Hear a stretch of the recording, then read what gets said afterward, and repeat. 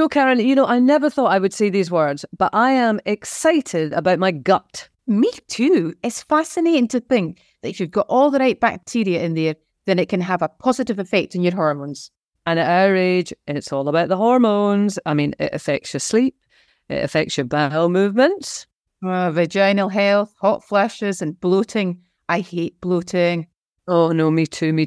Well, we're 2 weeks into taking our Better Gut supplements, and I am excited to see if it makes a difference. So far, so good for me. Are you remembering to take them? Yes, once a day with my meal. Good stuff. Try the Better Gut today to support you through a better menopause. Visit www.thebettermenopause.com to find out more about the science and order your supplements today. With delivery straight to your door and the supplements coming in convenient, portable packaging, they will easily blend into and support any busy lifestyle.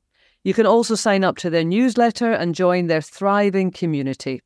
Right now, you can receive 15% off your first order with my special code. That's K15, K-A-Y-E 15, all one word. That's www.thebettermenopause.com and the code is K15. This week on How to Be 60, Scott Mitchell, widower of the legendary Barbara Windsor. He has so many wonderful memories of Barbara, but some really tough ones too.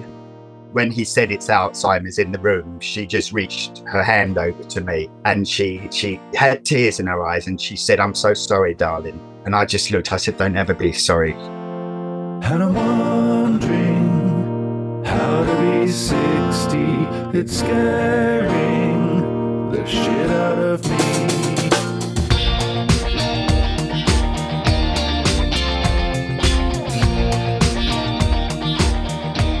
Welcome everyone to a new year of How to Be 60 with me, Kay Adams, now officially 61, and she, Karen Mackenzie, a considerable number of years older, somewhere in the wilderness of her 7th decade. Actually, you're in your 7th decade as well. Oh, Jesus, so am. Yeah, let's not forget it. Oh, yeah. So this is our first proper Yes. podcast of 2024, because last week, obviously, we had Lorraine Kelly, but we did record that back in 2023 when I was still a fresh 60-year-old. Do you think I've aged, or am I looking as fabulous as ever? I wouldn't even ask that as a joke. Seriously. Yeah, I'm looking pretty fresh face. Well, that's great. Happy New Year to you, Kay, by the way. God, you're a bitch. No. Do you feel good? Yeah. Excellent. That's all that matters then, isn't it? I don't trust you. No, I don't trust you one bit either. So I've learned from the best, as they say. I tell you what, our guest is looking rather fabulous. Scott Mitchell. I know. Widower of Barbara Windsor. They're together for more than 20 years before Barbara passed away in 2020. He's a 1963 baby, a bit younger than me. Can I suggest that you get the name of his hairdresser? Because, I mean, there's Scott. He's not speaking to us yet, but we're just looking at him. He looks fantastic. Very similar style of hair to yours, actually. But he's not got the fringe. But he's not let his go grey. And I think you'll agree his is much more youthful than yours, don't you think? Well, yeah. Do you think he dyes it? No. No, it's certainly got a good head of hair, hasn't he? He looks shocked and scandalised. He's going to leave. Don't be rude. Hang on, no, I'm just trying to peer at the screen. No, he looks bloody good, I have to say. Bloody good. Yes. No, he does. By the way, I bumped into Lorraine in the corridor at ITV. Lorraine. And she confirmed that she wouldn't change the sheets for a new guest. Because remember, we were talking about that. I don't believe you. No, I promise you, Lorraine Kelly, the real Lorraine Kelly, I said, Lorraine, just clear something up because we didn't get a chance to talk about it. If you had a guest come in the next night and you had a bed that already had fresh sheets on it and somebody had slept in it just once, would it be okay? She says, fine. Absolutely, no problem. Team K all the way. Unless it was her mum, she said. Isn't that funny? Yeah. Because her mum would be critical. Her mum would know. Yeah, I don't know. Just to clarify, you'd put a guest into sheets that weren't quite clean. Yes. For one night. Yes. And if somebody else came the following night? I'd be torn, I have to say. I would say 3 different people in the same sheets on 3 consecutive nights. I'd be slightly torn. But how was the festive period for you? That good. It was good. No, it was good. It was, God, you've got to cast your mind back, haven't you? We went up north to Aviemore that was a bit of a disaster. In the camper van, not expecting to stay in the camper van, but all roads north, when we got sort of halfway there, were all closed. There was one Yeah, the A9 was shut in 3 different places, one with a broken down lorry, one with floods, and one Jesus with Christ, snow. it sounds like the apocalypse. No, and Stephen was kind of, oh yeah, I'm quite up for staying in the camper. And I was like, God, let's just go back to Glasgow, honest to God. And he was like, no, let's stay. So when I came round to it, He I wanted thought, to get you on his own in the back of the camper. with the dog. The old shagging wagon. We hadn't got a duvet with us because we didn't expect. So I thought, oh my God. I'll keep This you is all warm, very darling. It's all very exciting. Sound like an EastEnders cast me. Oh God. So actually we came across this campsite in Blairgowrie and they were fantastic. So they supplied us with a duvet, clean sheets, can I just say, clean sheets. Nobody had stayed in them the night before. Bottom sheet, pillows, pillowcases. That is no my card. idea. Oh, Very nice. my God, it was so nice of them. So I had to kind of like Well done, rake Blair through Gowrie. the kind of like bottle of wine for them. I gave them some tablet, cake off to them. So they were really grateful. So how was your Christmas period? Marvellous. Can I just check? Uh-huh. Did you use my present that I gave you? No, Which was, let's go over it again, the erotic rocket. Yes, the clitoral stimulator. Did you No, use it? it is still in Really? its plastic covering in the drawer. And So you didn't even take it on holiday? no, I didn't take it on holiday. Can you imagine getting stopped at Grateful. security with that? I told you to put it in your main case, not in the chance. not the hand luggage. No, I think I'm going to re-gift it. Who the hell are you going to give it to? No, I had might be you. A lovely Already, time. no, I already got one. I don't actually have one. Not in Blairgowrie, in Marbella. Blue skies, warm every day, no alarm clock, slept for Scotland. I went to a spin class or Pilates every day. You'll be proud of me. Ate good food. It was wonderful. It was sort of 21 degrees. Seriously? In January? Yes. God, that's actually worth going to. Ian wasn't well. I'm still waiting for my invite. Oh, was he not? No, he wasn't well. We had to get a doctor on Christmas Day, actually. Oh my God, seriously? Yeah, we don't. He's On obviously- Christmas Day? Yeah, which is Jesus. not like him because he is not a man flu man. He is very stoic and he's very good. So when he said he wanted a doctor, I Oh my God. did worry. He was okay, but yeah, he wasn't very well, actually, I have to say, which was not good. But I really discovered something about myself, and I'm being a bit serious now. I'm a terrible, terrible nurse. That doesn't surprise me. And I go through the motions because I know the right thing to do. Mm-hmm. And obviously he really was unwell and we got a doctor. He had this terrible, terrible cough. He had no appetite. He was very lethargic. It's so unlike him. Jesus, Kate. So I was worried about him, but... On the surface? No, I was worried about him. But a bit of me thought, God, I've paid for this bloody expensive Christmas dinner and he's not ate a thing. So that irritated Were me. you at a restaurant? Yeah. But although I was doing the right things, I hope, inside I was pissed off because I wanted him to be well. I wanted us Oh my to have... God. Oh, what a shame he was spoiling know. your time. I'm trying to be honest. Yeah, no, you're right. And I really had to examine myself. I thought, what is wrong with me? Am I just a selfish cow? Mm-hmm. Yes, I know that's a possibility. Mm-hmm. Do I not love him enough? Mm-hmm. I thought about that. Yeah. And then I thought, maybe I'm just scared because I really don't want him to be unwell. And then there was that thing, I wanted it to be the perfect Christmas, with him, me, the girls, the beautiful hotel, the lovely lunch, and him being ill interrupted that. And I know that is hellish. Mm-hmm. I would say you're all three, but it is. It's Are you a good nurse? with the children, I absolutely am. With my kids, It's 100%. yes, yeah. But what's the It's difference? different. Well, Stephen's not a blood relative. I think I just think, I forgot to you're an adult, deal with it. That's not to me. It's like to him. I mean, I'm embarrassed saying this in front of Scott, who's listening in, because of course he nursed Barbara with Alzheimer's for 6 or 7 years. So, I mean, It's just different with your children. Or maybe, as you say, do you love them enough? I don't know. I don't, God. I think I don't know, I'm going to try and let myself off the hook. It is scary to think of your partner not being well because so much of your life relies on that. I mean, from when your children are born, your job is to look after them. Yes, yeah. And you're going to look after them because You'll do anything for you'll them. do anything. And it's not that I wouldn't do anything for Ian. I would. But it's a different feeling inside. And I don't know. Could you be a carer for Ian? Yeah. My mum, before she had a stroke, she cared for my dad. And Yeah, that's your mum. I'm asking you. No, but I'm very like my mum. And she did do everything for him. But You'd have to give up things. she's not one of those people she was never one of those people who'd sit and pat your hand, but she'd move mountains for you. Do you know what I mean? Mm-hmm. And I think I think that's me. I'm not a pat your hand person. I'm not a good nurse. I'm asking if you could be a full-time carer for Ian. I would do that, but what I'm You'd be resentful. Well, that's what I'm honest enough to say. I'm not saying that I would be entirely saintly about it. I think I would find it difficult. I'm not sure I could do it at all. Oh, really? Mm-hmm. Pack them off to the home. Really? I actually don't know. And do you know why? You've got 25, 30 years with the same person. Yeah. I haven't got that history. At what point do you think, I didn't buy into this? That's a horrible thing to admit. Well, it's tough. I was with Stephen 18 months and he had a heart attack. And I remember thinking, oh my God, that's just like, what's life going to be like now? So it's turned out okay. He got back on the bike, but there was a point that I thought, fuck. But I think maybe we do have to have these conversations, because we talk about carers, and I'm going to be so interested to hear what Scott says about it. And I don't think we should be in competition with each other, that you're a better carer than this one, and this one was really good and this one wasn't. I'm thinking of Kate Garraway right now, of course, whose husband Derek died. Yeah. And I often looked at that situation from the outside and thought, how are you doing it? Mm-hmm. And my admiration for her is absolutely boundless. But we don't know what goes inside. And if she says in future, at times she found it fucking difficult and at times she felt like walking away, would you bet? Who would judge her? Absolutely not. And maybe we need to be a bit more honest about how difficult that is. God, we've got very dark, haven't we, for the start of the year? Have you got any good news for us? Oh, I finished my jumper. I've been knitting for 2 weeks. Well, excellent. We needed some good news. Let's see, I finished it.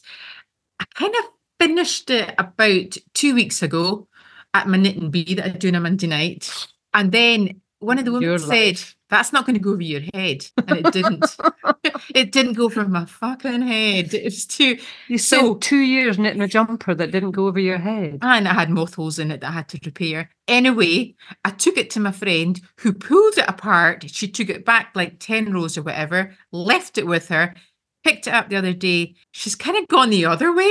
And it now looks like a sort of off-the-shoulder evening jumper, and it makes far too big. So after I leave here today, back down to hers with this jumper that I'm wearing just now, which has a sort of neck that fits. We're going to work together at it. Do you know what, Kay? I'll wear it next week. Fantastic. I'm looking forward to that. Not really. So there you go, life and retirement. And we've finally brought you some good news. Not really. It does take us nicely into the email of the week. You know I love these. Gillian, she says, hi, Kay. Hi, Karen. Gillian. Happy New Year. Well, she says, Happy New Year, Happy New Year. Actually, Gillian is a 2-time email of the week. She says, I was email of the week on the episode with Beverly Card. She says, I turned 50 in December and I just wanted to share with you a photo of my surprise gathering with my amazing husband and children. They organised it. The theme was leopard print, which I remember, Gillian. Yeah. Yes. She says, so we've got this fantastic picture and they've clearly done an Only Fools and Horses theme party, which is absolutely fantastic. Gillian is looking great with a bit of leopard skin in there. She says, I'm still wondering if I'm going through my midlife crisis, but I've decided to embrace it. She said it was heartbreaking not to have my parents at my party, and Christmas this year was tough with them not understanding Christmas due to their Alzheimer's. But I am trying to process the changes and to continue my care for them. God, that's really made me think. My dad, like a couple of years before my dad died at Christmas, and he probably had started the dementia journey and we hadn't really realised. And we were playing that game, that you put someone's name on your forehead and you have to guess whoever. Yeah. And I always remember sitting there, my dad was Boris Becker, and he was just totally confused. I just remember sitting there and... That's heartbreaking. I had a stone in the pit of my stomach because none of us had acknowledged what was happening at that stage. But I saw his confusion and he kept asking the same question. So who am I? He didn't get the game. I think that was the Christmas that I thought, oh God, here we go. Really? Yeah, actually, yeah. Yeah. You thought this is the... Yeah. So Gillian, I know where you are with that. But anyway, Gillian says, I hope my photos make you smile. They did. And the special guests who were hired for entertainment were just fabulous. They certainly were. They look absolutely... The one David Jason. And God, wasn't he great? I know. You look so like him. I know. She says, I look forward to your podcast every week and take away something from each episode. Thank you both. Very best wishes, Gillian. That's lovely, Gillian. Thank you, Gillian. Thanks so much. We're going to speak to Scott after this. Do you know what, Karen? BBC Maestro, it just keeps getting better and better. I know. They just keep adding courses all the time. I'm totally spoiled for choice. They've got that Professor Tim Spector now. He has got 20 video lessons about the science of eating well. And I tell you what, after what I've eaten and drunk this Christmas, it is just what I need. Actually, I really fancy that as well. But I'm still enjoying learning all about wine from Jancis Robinson. I now know the 4 things to look for on the label before buying, rather than just the picture. Ooh, it's so much better than a New Year's resolution that you know you are just not going to keep. You find something that you're really interested in and you really enjoy, and you learn from the best in the business. You could write a novel by the end of the year. Lee Child has a course on writing popular fiction, and he should know. He's sold more than 200 million of the Jack Reacher series. Oh, well, let's walk before we can run, shall we? Go to bbcmaestro.com and use the code K, that's KAYE, to get your 40% off your favourite video course, or 40% off a subscription, which gives you access to every single BBC Maestro course. Let the greatest be your teacher with BBC Maestro. Food for thought there. You know, you said something, Kate, when you and Karen were discussing how you felt about being a nurse, and then Karen said, how would you be as a carer? It is absolutely essential that we have honest conversations about how it feels to be a carer, because there is so much guilt associated for a carer. Of course, you're putting all your energies and your care and your love into the person that you are caring for. But that doesn't mean to say that you are not going through something which is most likely going to be one of the most demanding, challenging things that you will ever go through in your life, caring for a loved one. And people are ashamed to say that they find it hard or they resent it. I can remember, you know, sitting at times when it was getting really bad, you know, those last couple of years when Barbara was at home, and we'd sit here, and I can remember wanting to scream, and I was screaming inside my head, for fuck's sake, let this stop, please.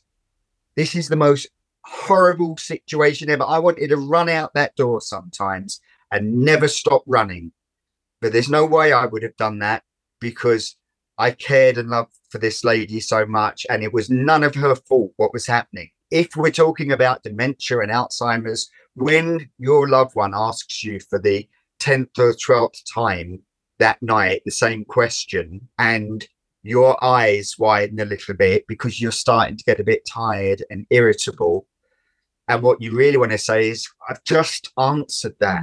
What you have to remember is it's the first time in their mind that they're asking that question. And Bar used to say to me, she used to see it in my eyes. So what I used to do is I always used to try and smile before I said anything in those situations where it was getting very, very repetitive. Each time she said it, I'd smile at her. And then every now and then she'd see something in my eyes.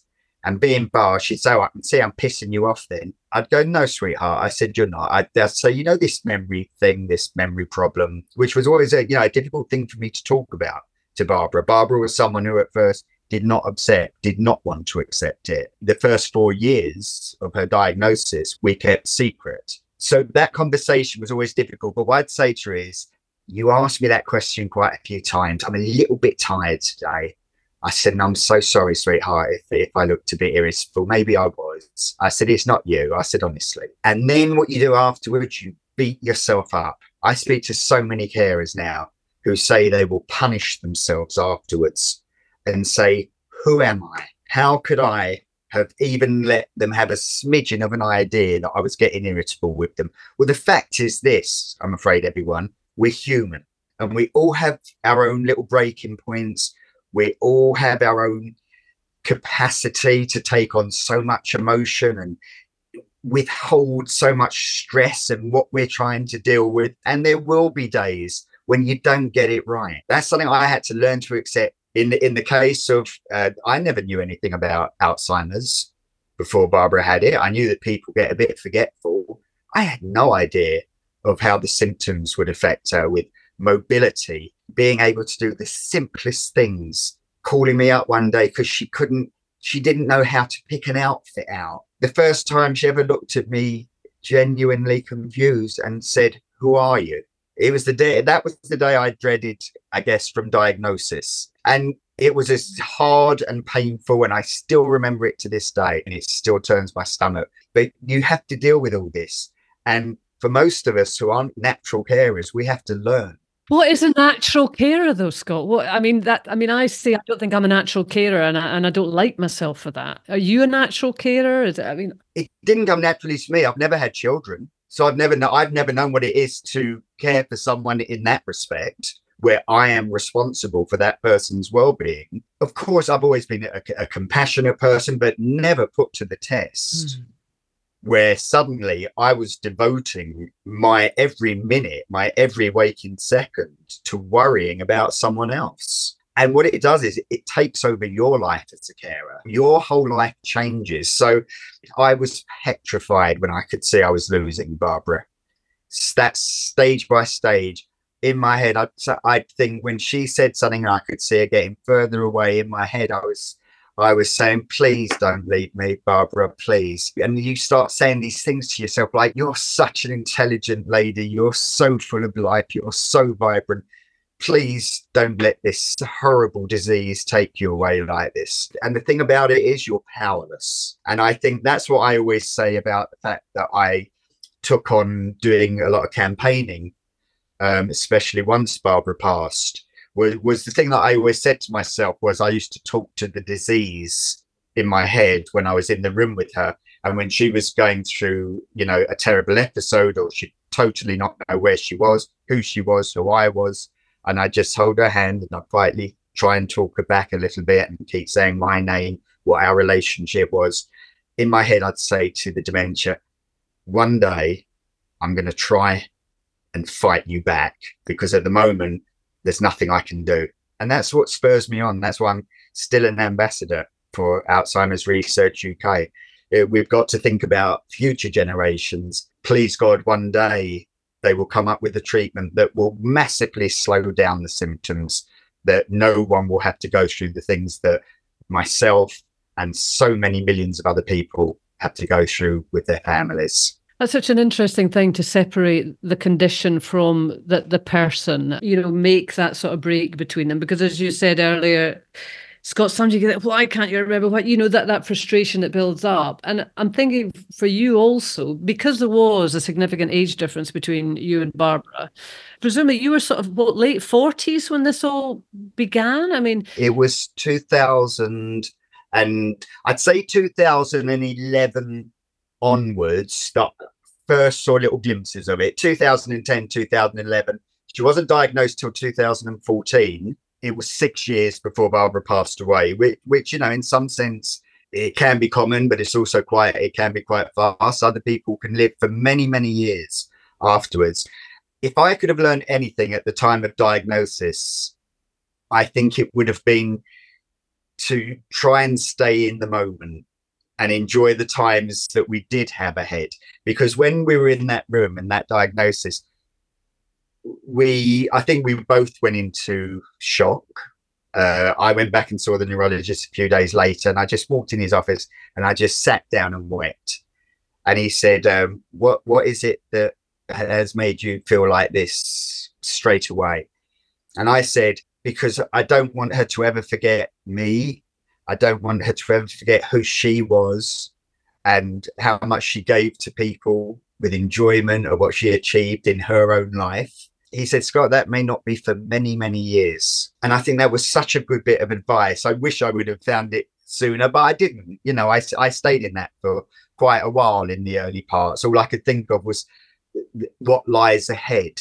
And the fact is, you will still have lots of time and funny times together, and there will be good quality of life for a lot of people in those earlier years.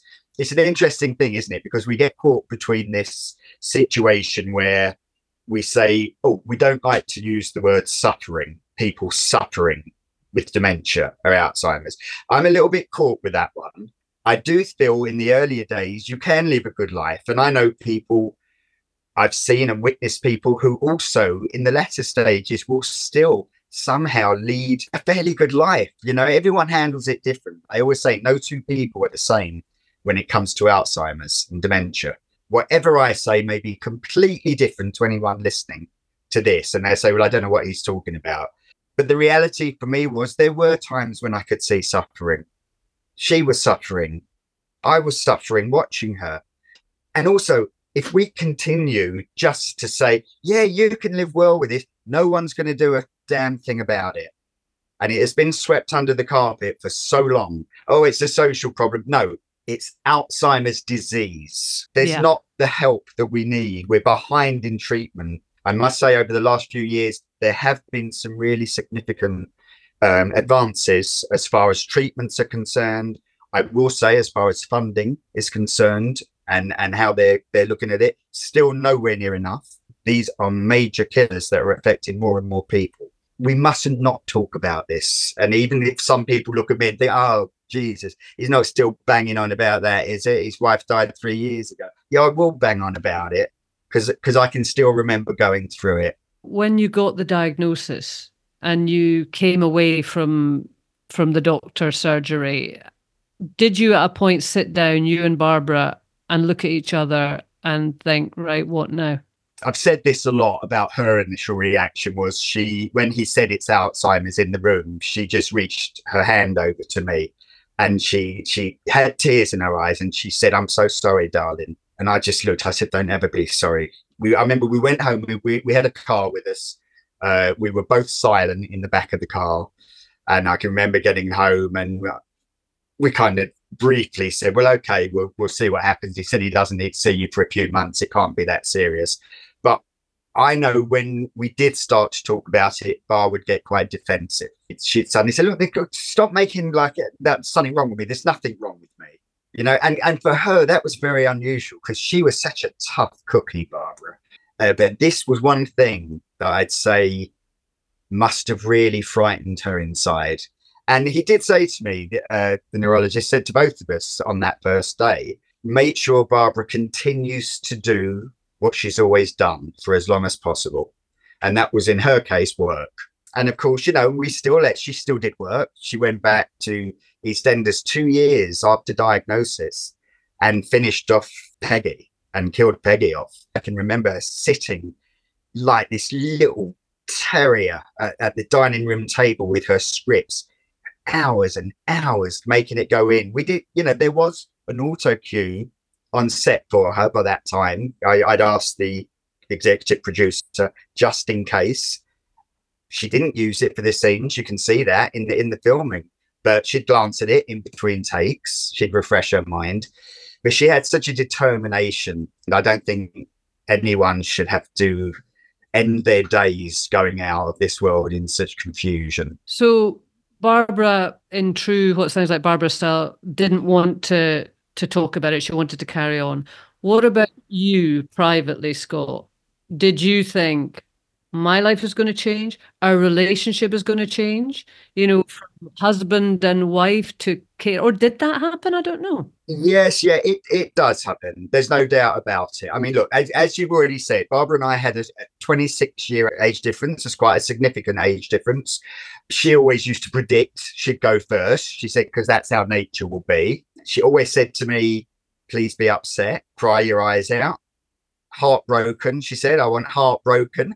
She said, but promise me, Scott, after that, you must live the best life possible. She said, because that's what I always did. And I think that's left me with a great thing. But at the time, I wasn't sure how this was going to progress. When people weren't aware, it was a big pressure because what I had to do with, I used to manage her with her agent. And of course, we'd have to pick very carefully what she could do now and what she couldn't do. We had to restrict live television at the end. Because, of course, that's where she'd be exposed. And yet you get your repetitive nature, or she might suddenly start searching for a word. But by and large, she did absolutely incredibly. Life did change. And, of course, the relationship changes because it's not an equal, as it progresses, it's not an equal husband-wife relationship. It's when one person starts caring after the other, it becomes an uneven relationship because one is taking more control.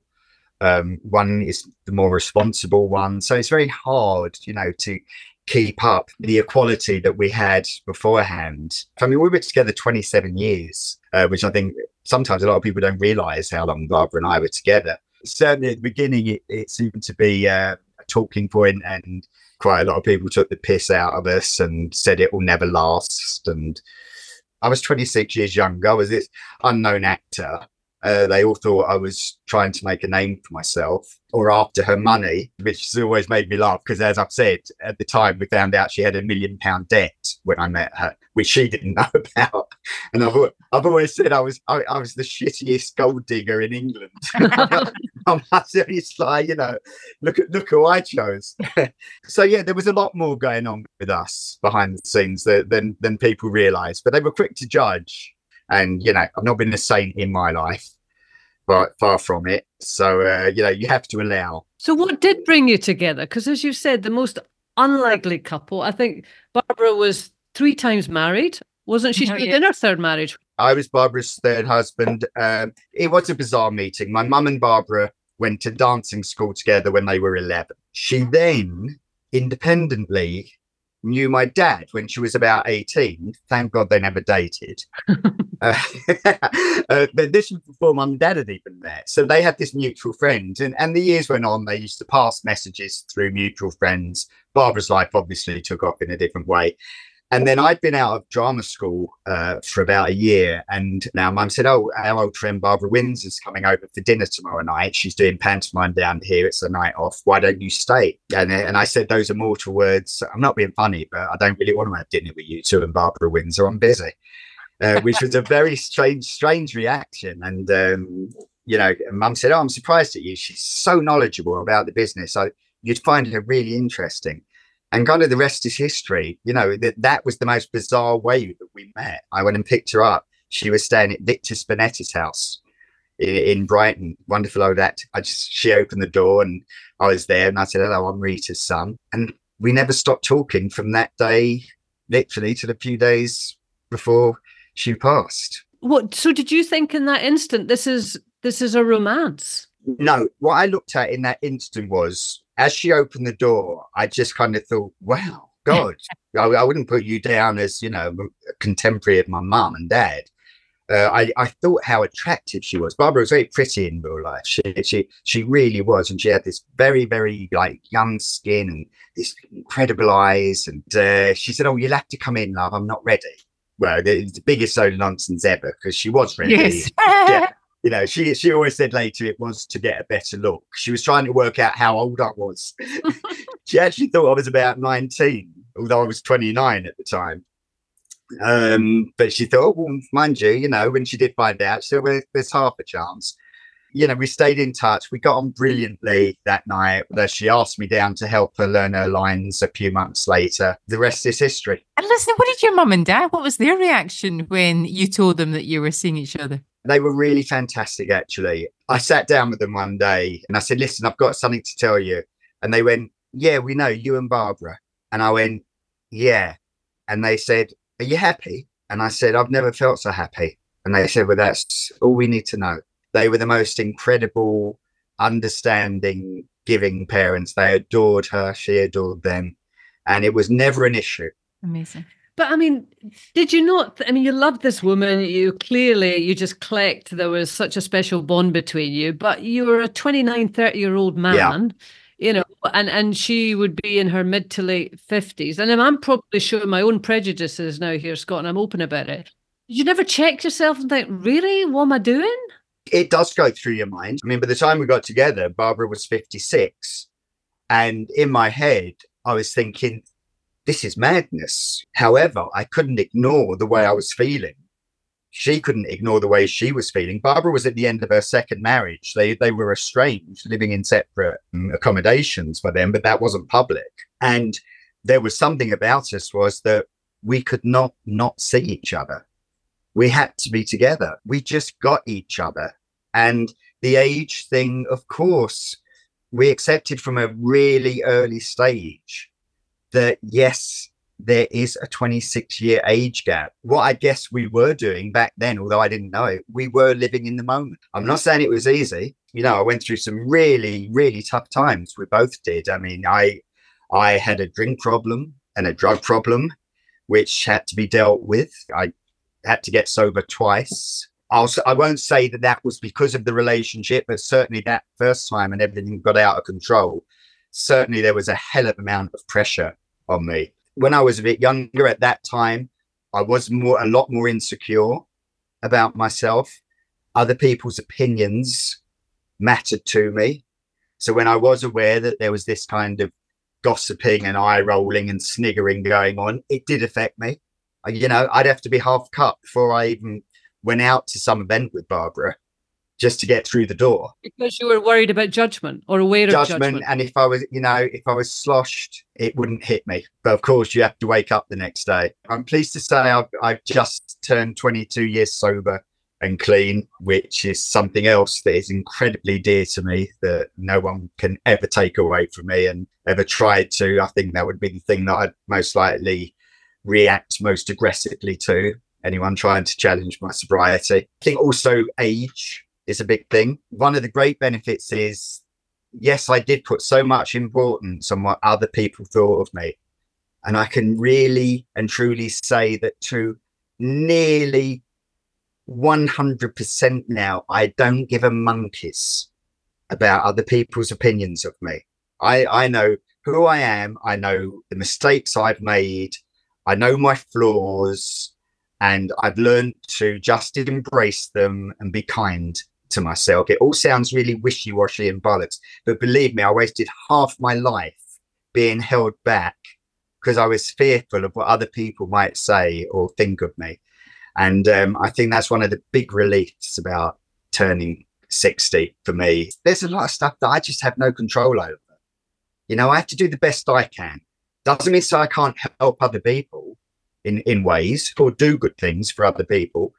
But, I'm not going to be destroyed by everything else that is going on out there. And I'm not going to let it affect my life to the point where I can no longer enjoy my life.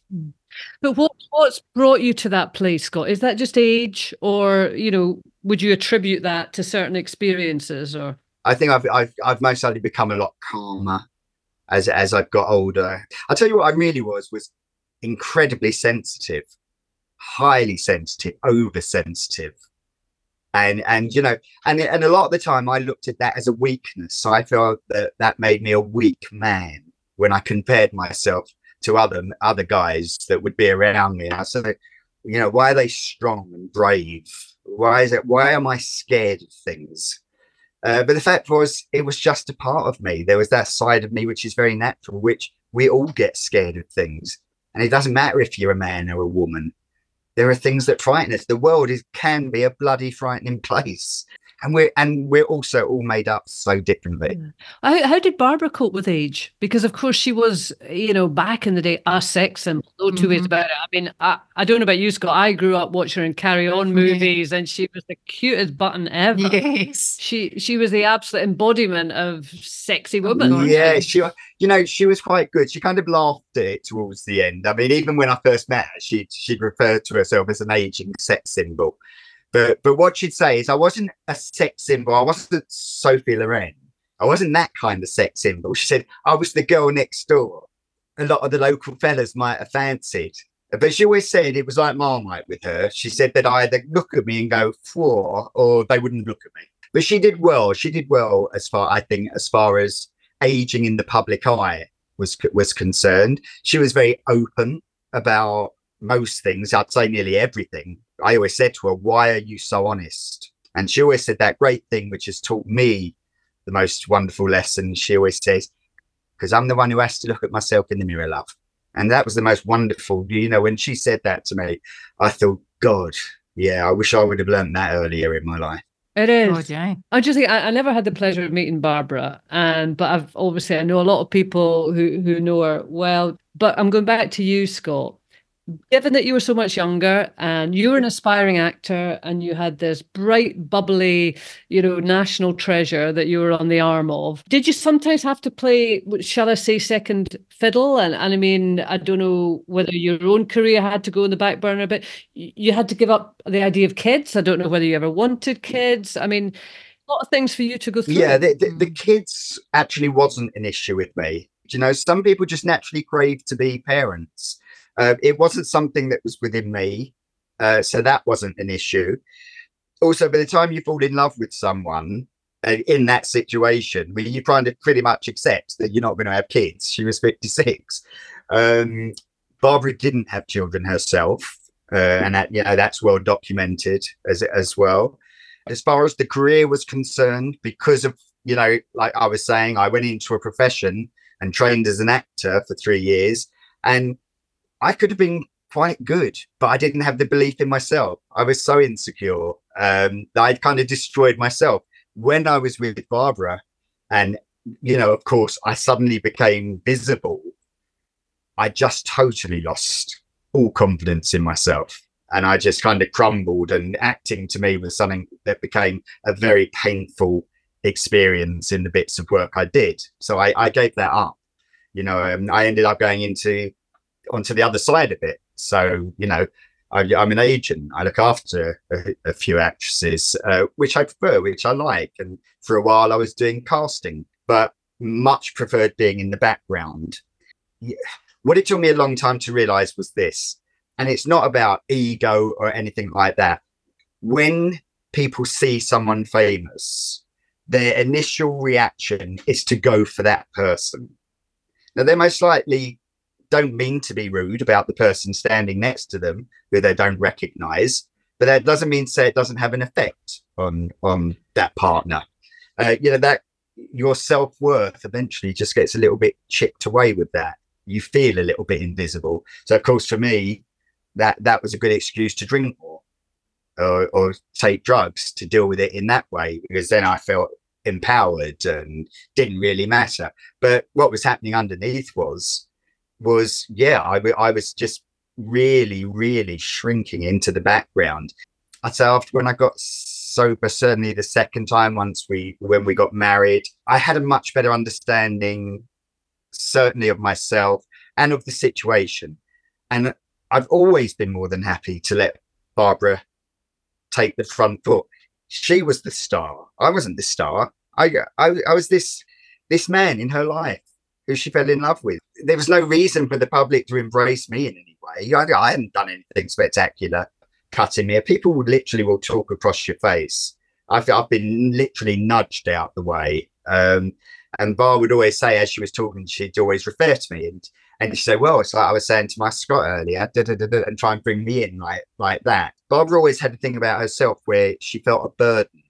I think maybe it was being an only child. She felt a burden to people. She blamed herself for her parents' divorce. So whatever happened when I was going through my struggles, etc., she'd kind of turn it on herself a little bit because of my life, because of all what goes with me. You've got to go through this, and I'm sorry, love.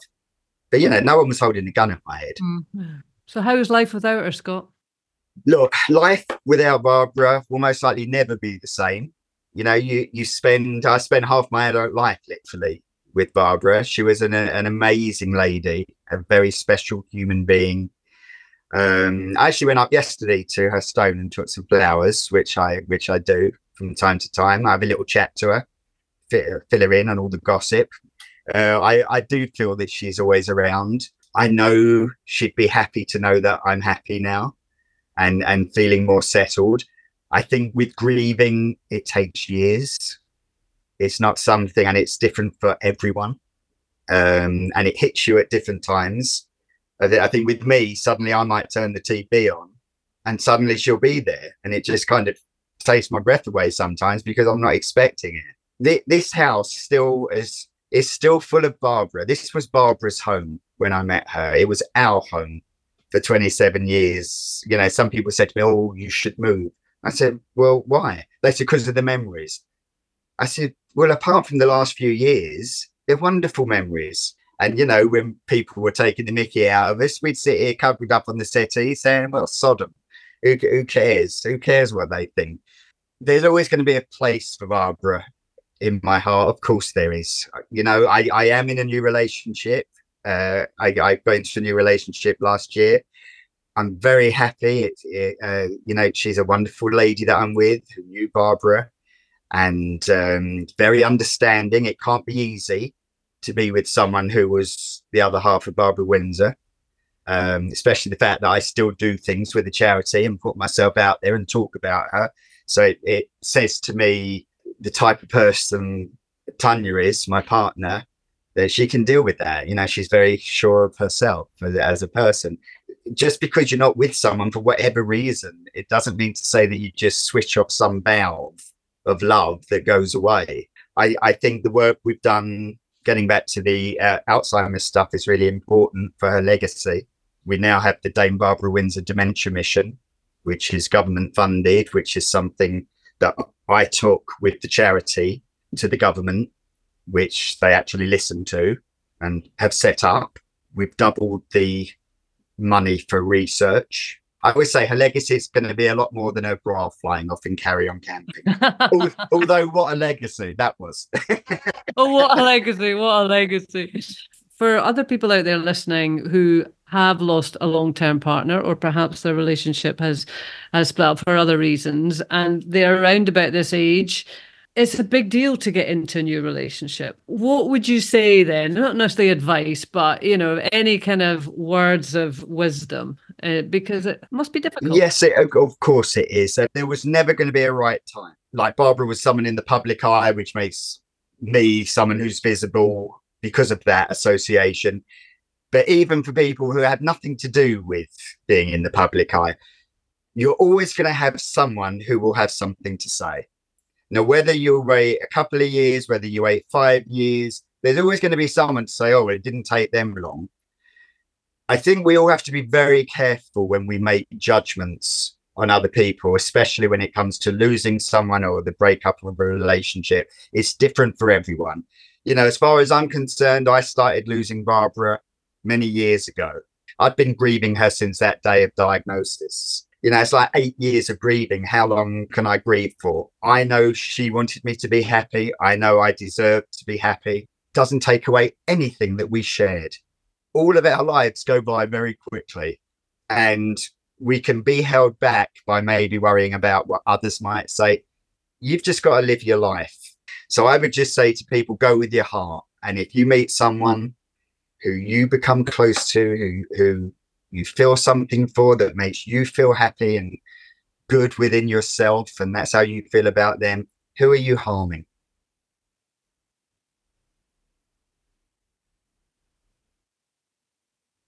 Karen, if I could just bring you back to something that you said at the very beginning of the show, I don't dye my hair. You weren't going to get off with that. I was going to come back to that.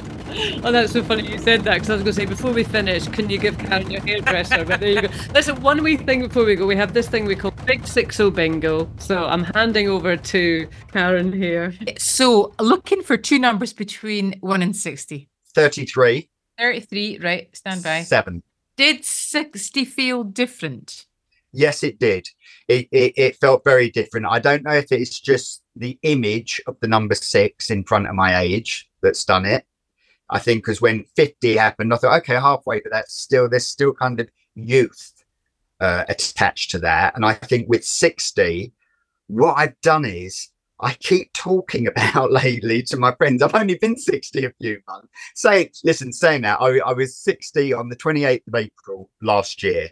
5 days before that, I ran my 3rd marathon in 4 years. And well, I kind of did say at the time, that's going to be the last one, because I didn't even start till I was 56 and I'd never been a runner. But now, you know, I kind of keep having this thing in my head like, oh, that means I actually can't, because my next milestone is 70. Talk about keeping it in the day. I'm already looking at 7. The number 7. That's what the number 6 has done to me. But I've got to go back to that living in the day, you know. I was just going to say, live in the moment. Absolutely. I certainly don't feel it in my head. I still feel incredibly immature. I think that keeps you young, just having a young spirit. Okay. Did you say number 7? Yeah. Yeah. Best year of your life? I will say it was when I was 30, when Barbara and I got together. And for so many different reasons, because it did change my whole life. There's no doubt about it. Whether it meant I was going to have to look at myself properly and see who I was and where I stood in the world, and whether that was a fairly kind of painful process where I went through many different things, you know, whether it be the addiction, whether it be depression, whether it be whatever else. That was a very important part. Learning about loving someone unconditionally, I'd say it was the start of that. And whatever was coming against us, putting that at the forefront. But it was a mixture. It was the best. It was the most frightening. It was the most bewildering in many ways. There was so much happening that my life changed in such a major way. Scott, thank you. It's honestly, you're a lovely, lovely man. I've just got to say that. It's been so nice to speak to you. It really has. It's been great. I'm so glad you agreed to do it. It's been a pleasure. Thanks, Kate. Thanks, Karen. Coming up on How to Be 60, we are joined by the first trans woman to grace the cover of the WI magazine. Petra Wenham transitioned at the age of 68, and she'll be sharing her story next week.